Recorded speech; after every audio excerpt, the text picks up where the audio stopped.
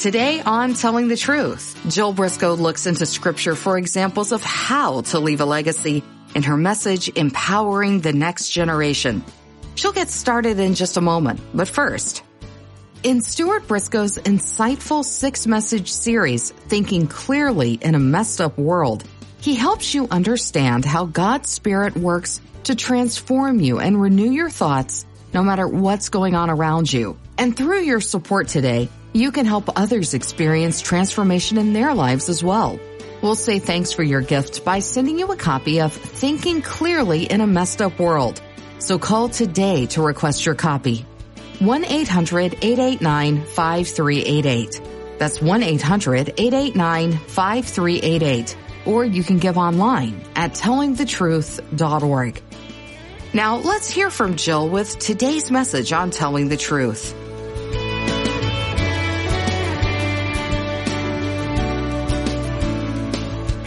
The counseling that I'm doing on the Christian college campuses would blow your mind. Absolutely blow your mind. How can I ask my girlfriend to have an AIDS test? Those sort of questions. On our Christian campuses. It's heavy to be there. It really is. And these are some of the most wonderful colleges and college professors and leaders. And they are pulling their hair out at the moment with what they are trying to cope with on the college campus.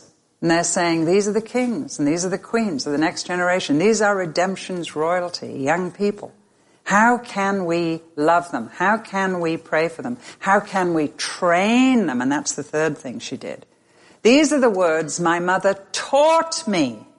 She taught me. The word is very strong. Let me tell you what it means in the Hebrew language. It means to chastise, literally with blows, or figuratively with words, hence to instruct. Means to chastise, correct, instruct, punish, reform, reprove, teach, and it also is used with the word sore, S-O-R-E. She was serious, this lady. This is how she was training him. Spare the rod and spoil the child and all of that. She probably would have been arrested in this day and age and put in jail, even though she was the queen. But she taught. That's what the word means in the Hebrew. She was going to hammer it into him one way or another. She did not back off. She did not say, when you're old enough to choose right from wrong, I'll maybe get around to telling you about it. She taught him. Child who is never reproved feels his actions have no consequence, feels he's no matter. If it doesn't matter what he does, then he mustn't matter. And so a child who is not corrected feels he's not worth correcting.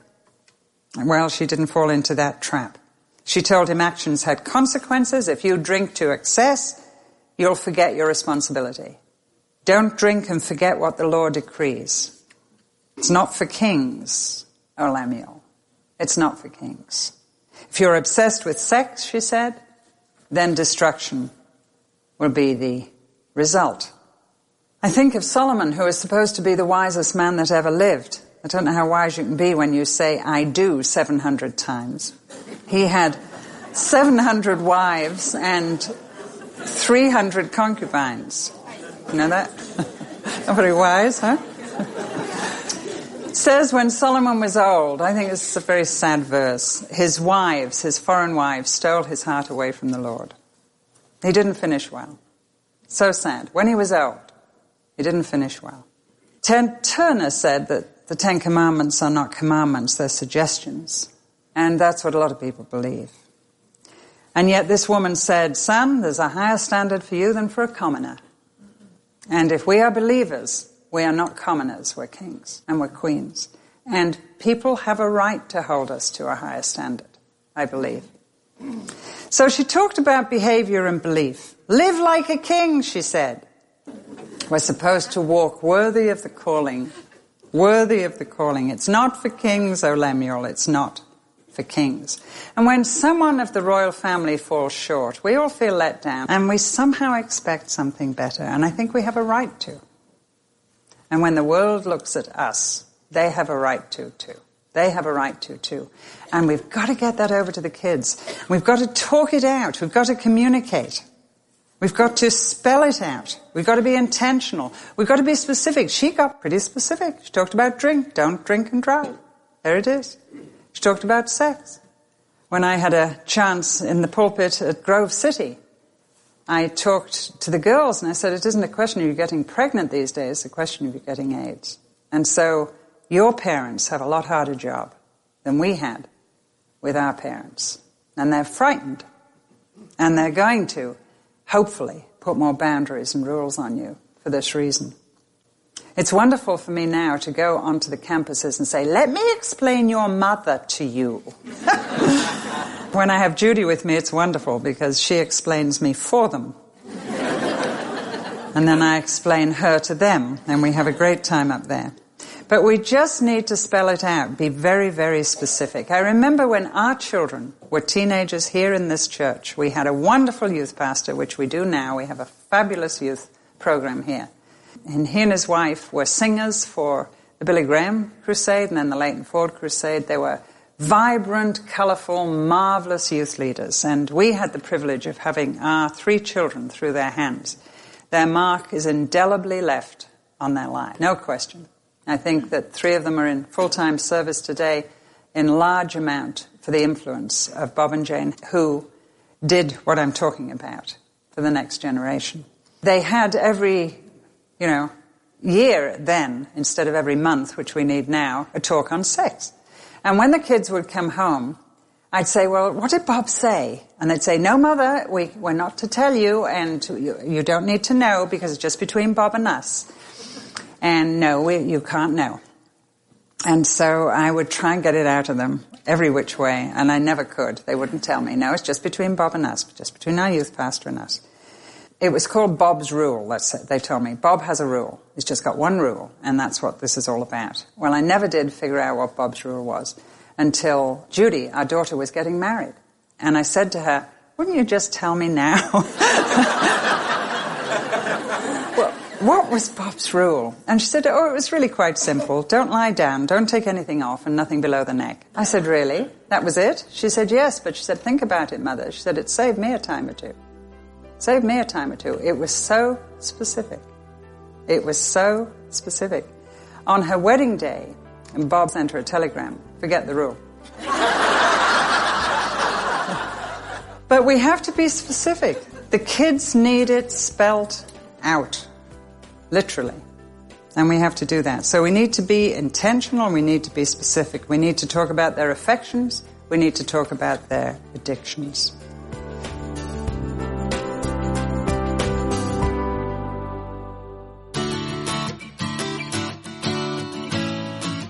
God's Word gives us great examples of people who prepare their children for the future. Jill Briscoe is in Proverbs today for her message, Empowering the Next Generation. She'll be right back with more, but first, your support helps Telling the Truth reach across the globe to share the love of God and message of Christ with people everywhere. So call today to request your copy of Thinking Clearly in a Messed Up World when you give to help more people experience life in Christ. 1-800-889-5388. That's 1-800-889-5388, or you can give online at tellingthetruth.org. Now let's get back to Jill with today's message on Telling the Truth. And we need to give the why. She gave the why. It's not for kings, O Lemuel, because if you do that, this will happen. Actions have consequences. You are free, young king, to do whatever you want. But you're not free to choose the repercussions of your actions. You're free to choose your actions, but not the consequences. And that's what we need to tell people. That's what we need to tell people. So we need to give the why. Lest thou drink and forget the law and pervert the judgment of any of the afflicted. And we need to live it out. This business about give wine to those that are in trouble is a reference to the habit of the society that was formed to help people being crucified or dreadfully put to death. And they would offer them wine or vinegar to stop the pain, the edge of the pain, as they did to Jesus. There was a society of women in Jerusalem that looked after people like that. And they offered it to him, and he declined it, if you remember. And so that's what that's referring to. Think about the people that really need you. That's what she's saying. And think about your rights and responsibilities, secondly. Think about your rights and responsibilities. You are free. You're king. You're it. The buck stops there. You can do and live exactly as you like. If anybody else in your kingdom doesn't have that prerogative, you have the freedom to do what you like. But with that right, as king, comes a corresponding responsibility. There are privileges of royalty. There are perks of freedom. What are you going to do with it? Stuart and I had the incredible privilege of going to the White House and leading the Bible study there. There are 7 or 8 Bible studies in different departments of government. Pray for the Christians in Washington. There is so much happening. So many people in high places who are seeking to influence the next generation and teach and pray and love the next generation. And Stuart took the passage from Timothy where we are instructed to pray for kings and for government so that we might live quiet and peaceable lives. And as he unpacked it in that room with those people in it, it was a perfect passage to teach. Absolutely perfect. And he talked about freedom. And he said to those people, I've been talking a lot to people about what freedom is for. That's what we're trying to defend. That's what we feel was attacked. But freedom for what? Freedom to live peaceable and godly lives in order that, the scriptures say, the gospel might go forth in our generation. Freedom to live as we want. That's what most people think the freedom is for. Freedom to be as selfish as our selfish selves wish we want to be. No. Freedom in order to do the things this woman was telling her son to do, to look out for the oppressed, to speak up for those who can't speak for themselves, to get going and do something about the social mess we have on our hands, and the poorest of the poor, and the people that are disadvantaged, who have no one to work on their behalf. That's what freedom is supposed to be for. And so as freedom comes to us, or as we experience freedom, there is a corresponding right or responsibility that matches the privilege that we're given. I thought of the passage, and actually when my turn came then, I used Isaiah 32. And there's a wonderful thing here talking about the kingdom of righteousness. When a king reigns in righteousness, then rulers will rule with justice, and each man will be like, and then there's 3 things. And it's just a wonderful little verse here, hidden in Isaiah 32. When you get it right at the top, when the king is righteous, he'll choose righteous people. And there should be a trickle-down influence. Then each man will be. And you've got somebody who is not righteous at the top, then the opposite might pertain. And the 3 things that we should be as we are ruled by government and people who are righteous, and the thing is right at the top. Each man will be like a shelter from the wind and a refuge from the storm, like streams of water in the desert and the shadow of a great rock within a weary land. And each of those pictures is priceless. Each man, each of us should be like, when the king is king, when the King Jesus is king, but also, please God, when our leaders are godly and living royal lives, then we should be like a shelter from the wind. People should be able to run into our lives and find shelter and a refuge from the storm, like streams of water in the desert. Is that what your life's like? Is that what mine's like? People that are thirsty and desperate for all sorts of reasons, do they come and find the water of life? And the shadow of a great rock within a weary land. We're living in a weary land, in a weary world, I tell you. And we are supposed to be the shadow of the great rock. We are not the great rock. He is the great rock.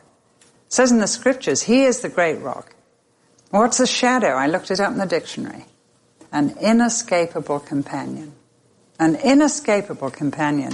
And you and I are supposed to be an inescapable companion of the rock who is our God and our King. And when that happens, there will be a reflection. There will be something of the rock about us. And people will find that refreshing in a weary land. And that's what happens when the King is King. And certainly when Jesus is King in our lives. And so the gifts that God has given us that never age and aren't gendered are supposed to be put to use for this next generation. And we're supposed to speak up for these people as an advocate, as a healer and a giver of mercy, as a teacher and a trainer. We're supposed to pass it on. You might think, well, I don't have any of those abilities and I don't feel I have any influence and I'm not a teacher and I don't seem to have anybody to tell or to pass things on. Never dismiss the day of small things, it says in the scripture. Don't despise the day of small things. If you feel that you're living in a world of small things and you don't feel you have that influence, you just never know. When I was in Romania years ago, I was at a conference and a beautiful young Romanian girl who was a leader in her country reaching women for Christ gave her testimony one night, and I just was absolutely amazed at her story. She was brought up in a communist home by the communist cadre. Her father was the cadre, her mother was his wife. Died in the war communists. But in her extended family that lived in 2 very small rooms all her life, there was an older lady who was the grandma, one grandparent. And this little girl was brought up in her grandmother's knee in this communist home. And this woman was a believer, nearly beside herself because of what she was seeing was happening to her grandchildren. But she took this child on her knee as often as she could, and she'd read her a book, and she'd wait until it was pretty well safe. And then she would whisper into her ear, "God loves you. God loves you." And then she'd go, "Shh." Well, the grandmother died. Communist fell. The girl is now 21. She walks downtown to get the loaves of bread and stand in the long lines. And a man is standing in the middle of her square. A man from the West, a preacher, who has come with Bibles. And he's preaching, and she is absolutely mesmerized. And she's standing there, and it's all beginning to ring bells. Everything he's saying is ringing bells. And she walks up to this man, and she says, "Excuse me, sir, can you tell me about the God who loves me? Can you tell me about the God who loves me?" And so he led her to the Lord. And this young woman became a force, a huge force in the first days as the wall was tumbling and it was opening up to the West. And she arrived as a leader about 1.5 years later in the conference that I was taking.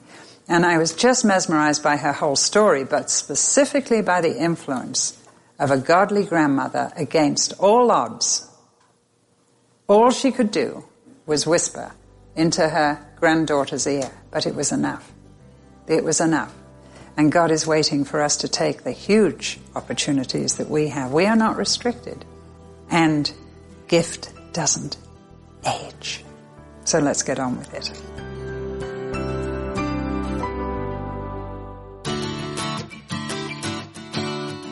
Now back to Jill with the rest of today's message, Empowering the Next Generation. Jill, what are the consequences of not teaching our children well?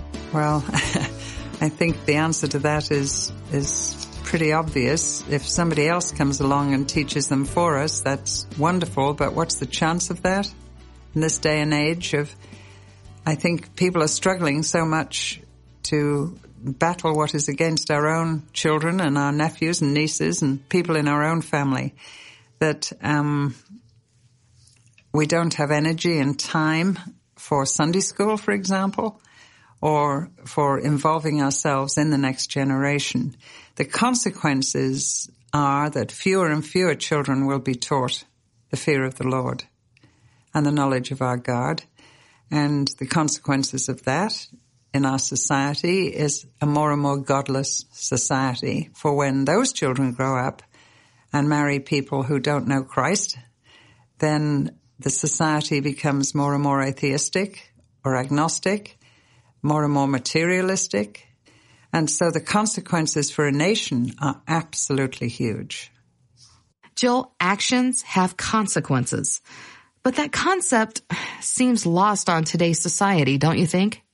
Yes, I think it is. And I think children are left to discover the consequences of their own actions instead of at least being warned about them. They can be warned about them and ignore our warnings, of course, but at least they can't say, you didn't warn me. And I think the actions of parents who say, well, let them grow up and figure it all out for themselves, that's nowhere in my Bible is that purported to be the way that parents should raise their children. Raise up a child in the way he shall go, and when he's old, he will not depart from it. That's one of the commands almost from Scripture for parents. In the way he should go, Chuck Swindoll, I remember listening to him on that, wonderful Bible teacher and pastor. He said that means according to their bent. In other words, figure out how God has made the child and make sure that you encourage him in his gifting, in who he is, and that is honed and trained in order that he may serve God within his own bent, within his own abilities that God has given him. So it's a whole lot more than the way I think he should go. It's the way God has made him to go, the makeup of the child, and then give him rules and warn him of the consequences. That concept certainly does seem lost on today's society, but we can model it. We can do it in our own families. Thanks, Jill. How are you to process the unnerving events happening all around you in today's world? Does the Bible offer you any hope, help, or guidance? The answer, of course, is yes. Discover how God's Spirit works in you to transform you and renew your thoughts no matter what's going on around you with Stuart Briscoe's powerful 6-message series, Thinking Clearly in a Messed Up World. Drawing from Romans 12, Stuart discusses how you can respond with wisdom and courage in today's most distressing circumstances. You'll discover how the Spirit of God is ever faithful, giving you the grace to think clearly in a messed up world. We'll send you this series as thanks for your gift of support to help more people experience life through the resources and teachings of telling the truth. Generous friends like you keep broadcasts like today's going, often reaching places where the gospel hasn't yet made inroads. So if you've never given before, please consider a gift today to help keep God's Word going out around the world. And remember to request your copy of Thinking Clearly in a Messed Up World when you call and give. 1-800-889-5388. 1-800-889-5388. Or you can give online when you visit tellingthetruth.org. We're so glad you joined us today. Come back again as the Briscoes share more powerful truth from God's Word. Listen in and experience life next time on Telling the Truth.